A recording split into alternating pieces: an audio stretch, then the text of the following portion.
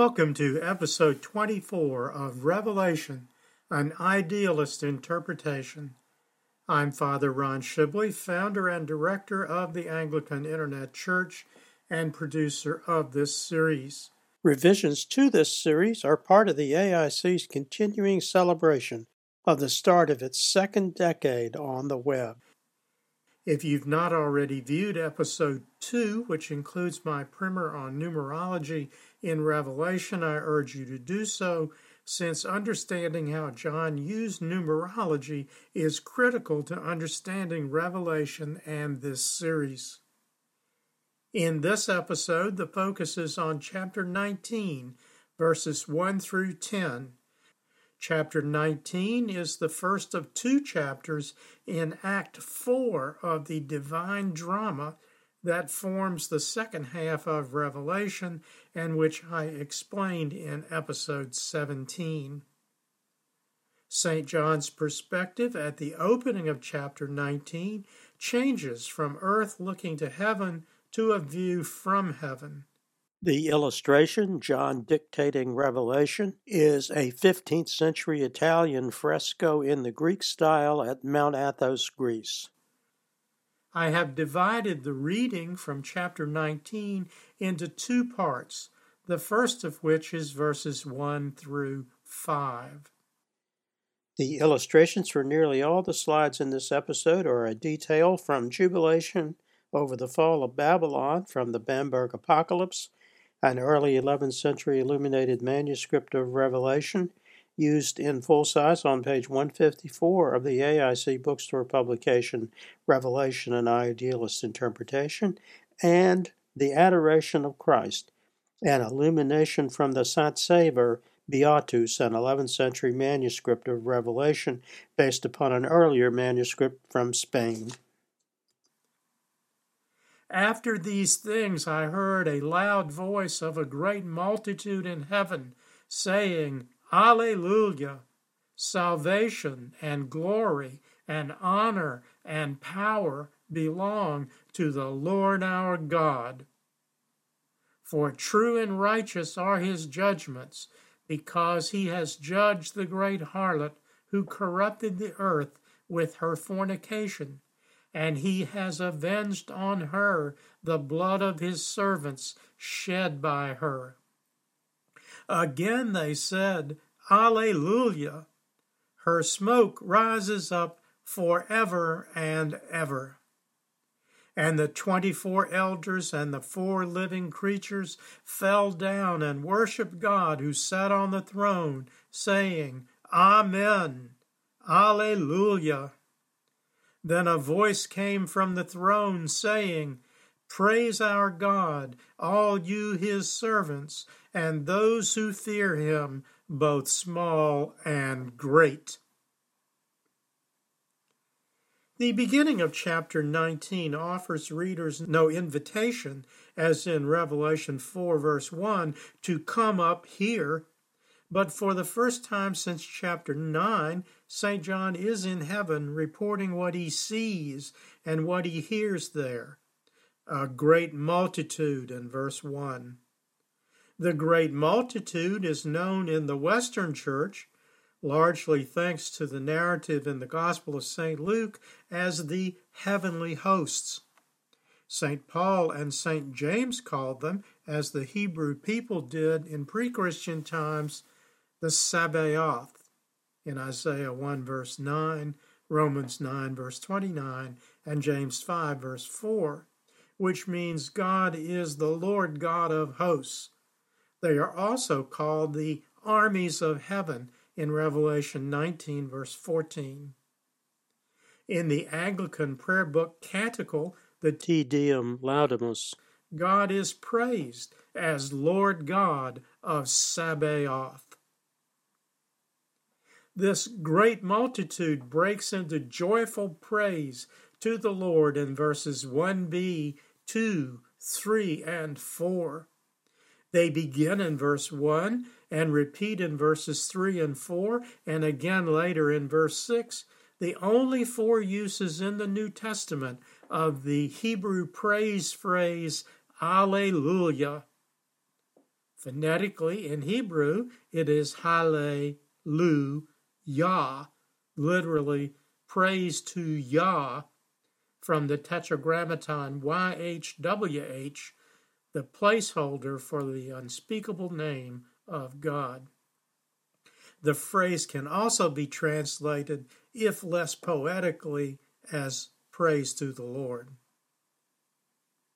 The Old Testament precedent is the 17 uses of the phrase, counting both forms, Alleluia and praise to the Lord, in the 1928 Book of Common Prayer version of the Psalter.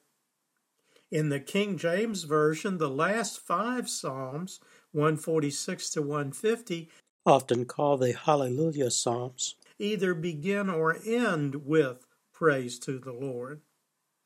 This unique use in Revelation is another indicator of St. John's extensive knowledge of the Hebrew tradition in which he was raised.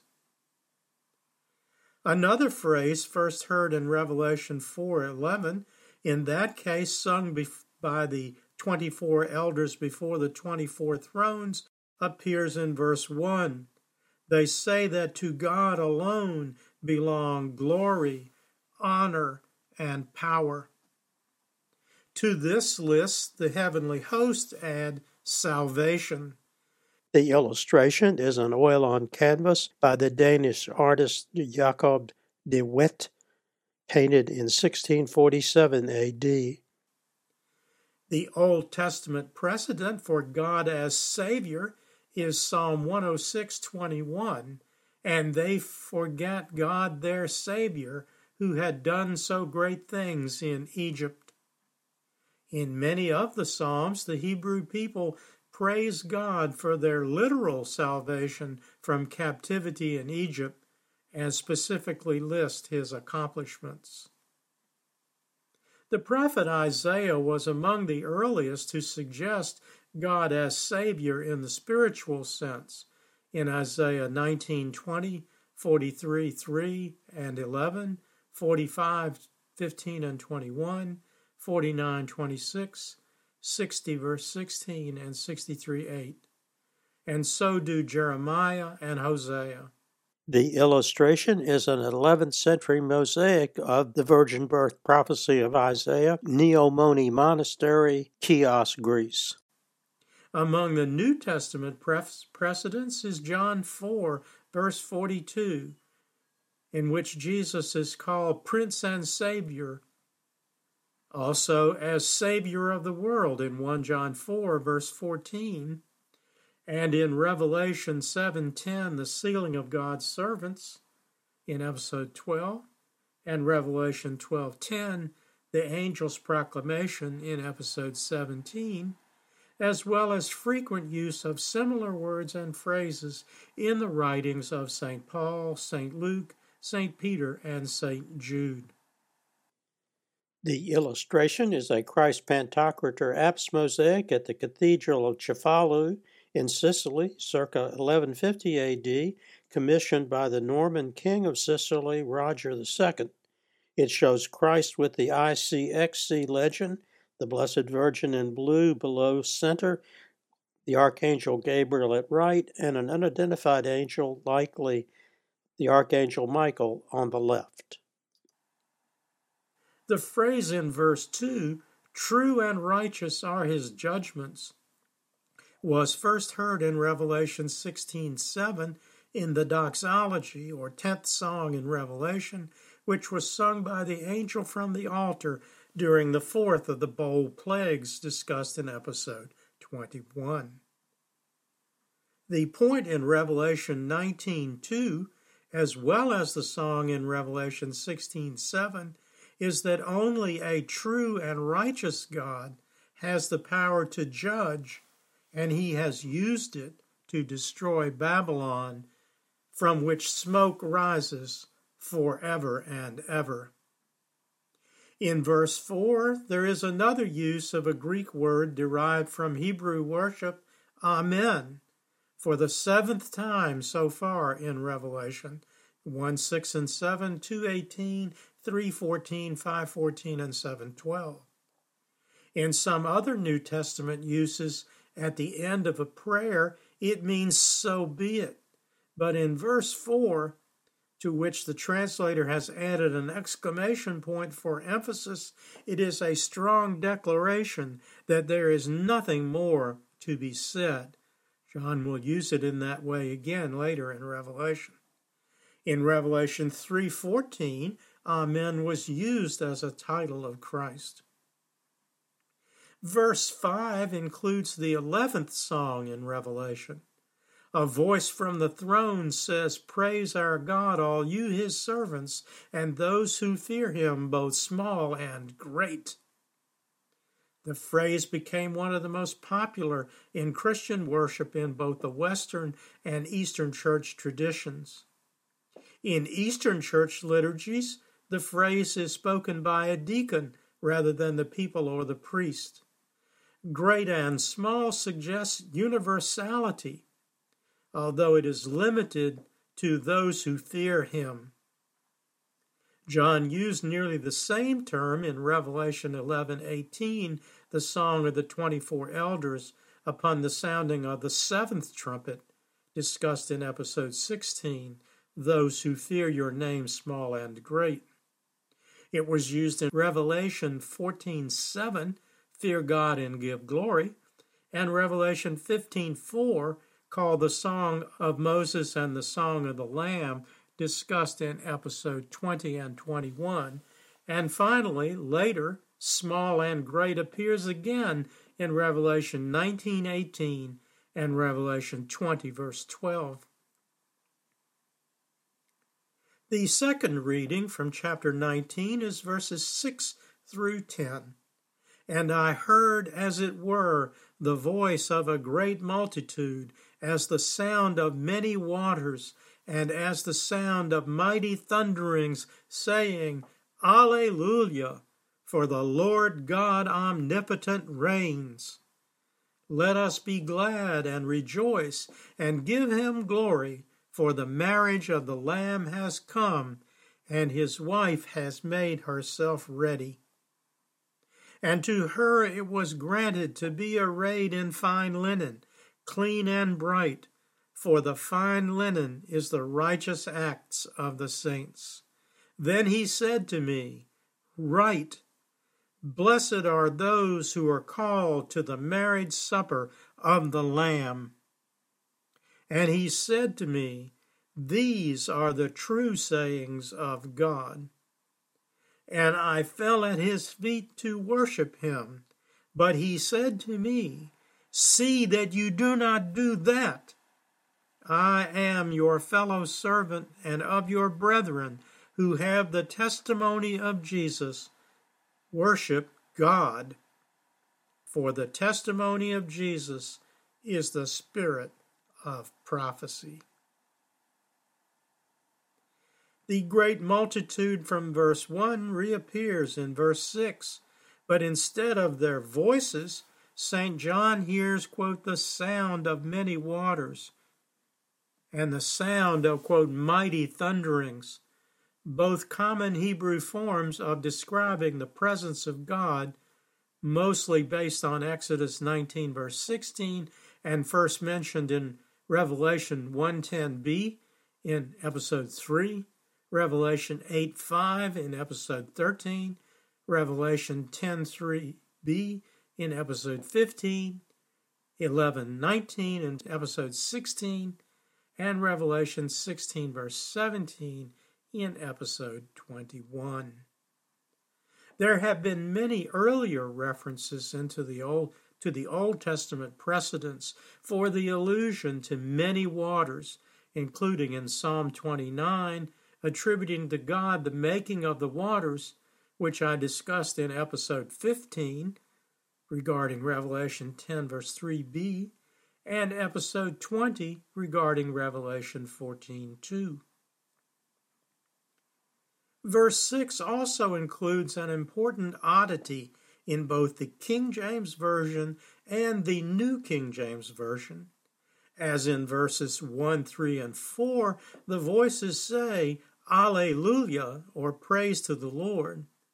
But then they add a title of God, saying, "The Lord God omnipotent reigns." In the Greek New Testament, the phrase is Kyrios o Theos o Pantocrator. The phrase is translated accurately as either Almighty or Lord Almighty in all other uses in Revelation 1:8, 4:8, 11:17, 15:3, 16, verse 7 and 14, and later in this chapter in 19:15 and again in 21, verse 22. Nowhere else in either the Old or the New Testament, except Revelation 19:6, is this phrase Pantocrator translated as omnipotent. Every other major English language translation, other than King James and New King James, render it as Almighty.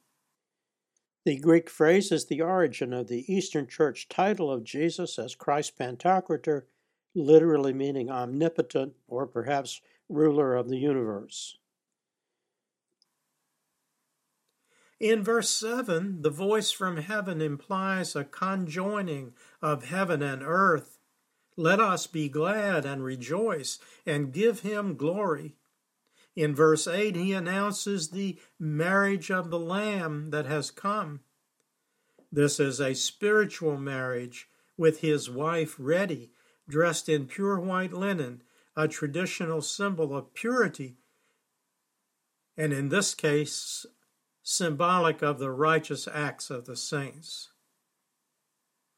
I will discuss the symbolism of marriage in its Old and New Testament context in the commentary on verses 9 and 10. In verse 9, the angel instructs John to write the fourth beatitude in Revelation. Blessed are those who are called to the marriage supper of the Lamb. The angel declares that these are the true sayings of God. The Old Testament precedent is the Hebrew tradition that the relationship between man and God was a marriage. Perhaps John had Hosea 2:20 in mind. I will betroth you to me forever. Yes, I will betroth you to me in righteousness and justice, in loving kindness and mercy. I will betroth you to me in faithfulness, and you shall know the Lord. The illustration is an early 18th century Russian Orthodox icon from the iconostasis at the Church of the Transfiguration in the Kizhi Monastery in Karelia, Russia. Another precedent is Isaiah 54, verse 5. For your Maker, with a capital M, is your husband. The Lord of hosts is his name, and your Redeemer is the Holy One of Israel. He is called the God of the whole earth. The illustration is a colors and gold on parchment illumination of Isaiah from the Siegburg Lectionary, produced at Siegburg, Germany in the second quarter of the 12th century from the collection of the British Library, London, England. The clearest parallel in the New Testament is the image of Christ wedded to his church in St. Paul's commentary on marriage in Ephesians 5:22-27. The illustration is an unfinished 14th century icon of St. Paul by the renowned Russian icon painter Andrei Rublev. Wives, submit to your husbands as to the Lord, for the husband is head of the wife, as also Christ is head of the church, and he is the Savior of the body. Therefore, just as the church is subject to Christ, so let wives be to their own husbands in everything.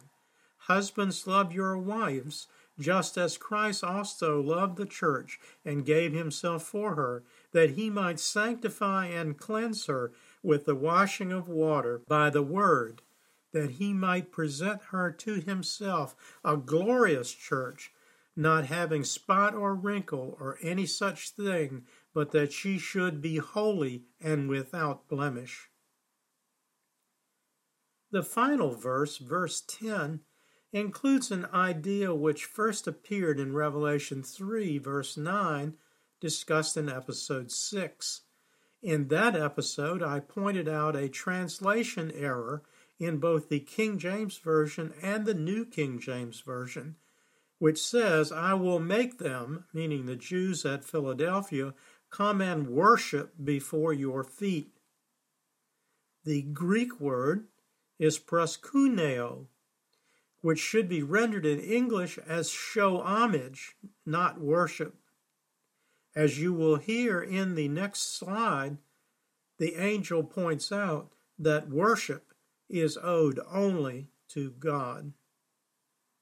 And St. John is taught that theological lesson by the angel in verse 10. When St. John, quote, fell at the angel's feet to worship him, the angel rebuked him with two exclamation points.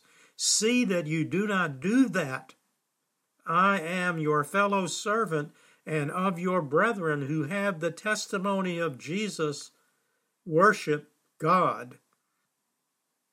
This is a restatement of the first and second commandment in Exodus 20, verses 1 through 4, commanding worship of God alone and the prohibition of idols.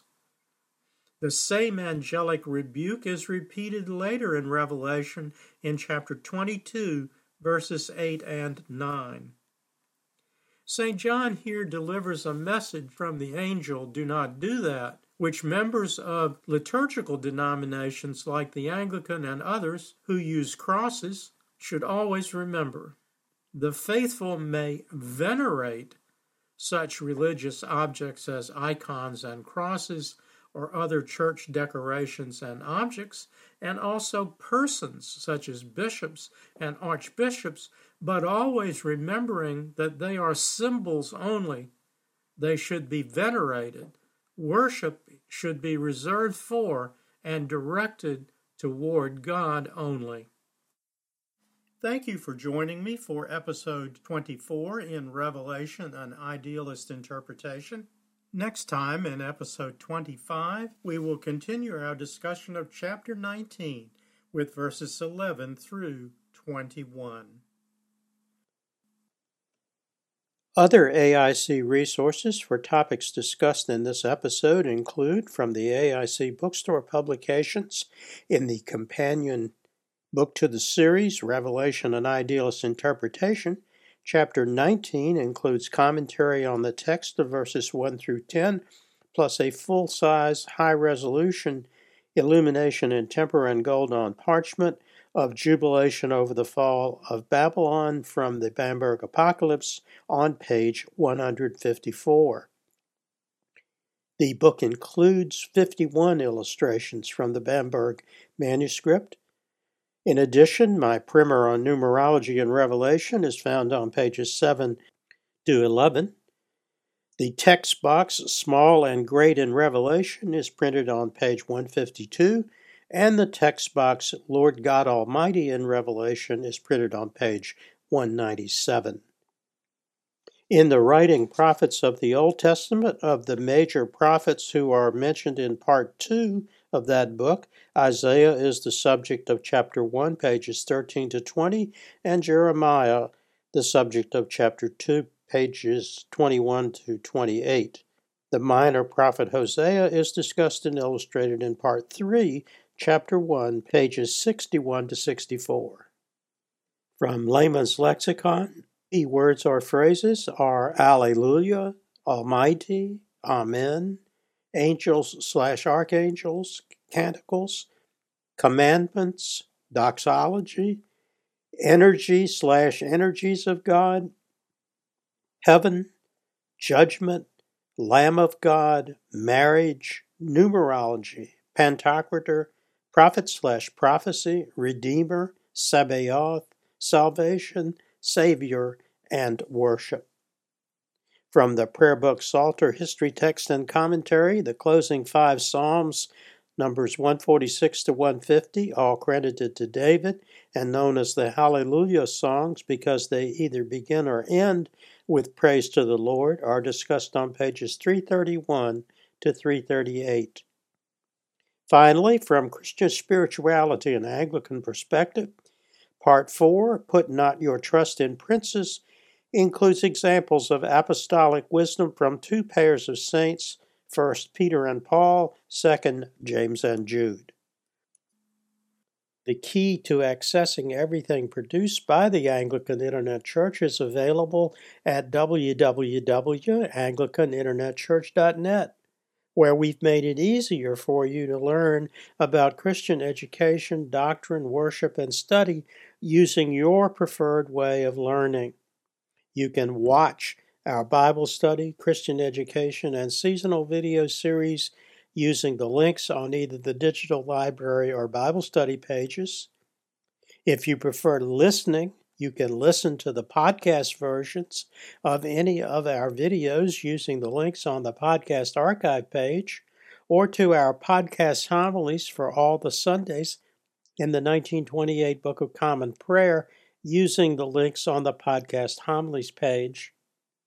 If you prefer written works, you can access any of the 17 AIC bookstore publications, all but one available in both paperback and Kindle editions, using the virtual bookstore link at the bottom of the home page, or directly using my Amazon Author Central page, https://www.amazon.com/author/Ronald-E-Shibley. Everything after .com must be in lowercase letters. I also invite you to subscribe to my blog page at www.Anglican Internet Church, accessible through the Father Ron's blog tab at the top or the bottom of any page on the site. By clicking the Follow Anglican Internet Church legend, you'll be invited to register your email address and receive notice of all new postings. Please be assured that we do not share subscriber information with any other organization, and you can ask for the removal of your address at any time. Until next time, may the Lord bless and keep you. May the Lord make his face to shine upon you and be merciful to you. May the Lord lift up his countenance upon you and give you peace. Amen.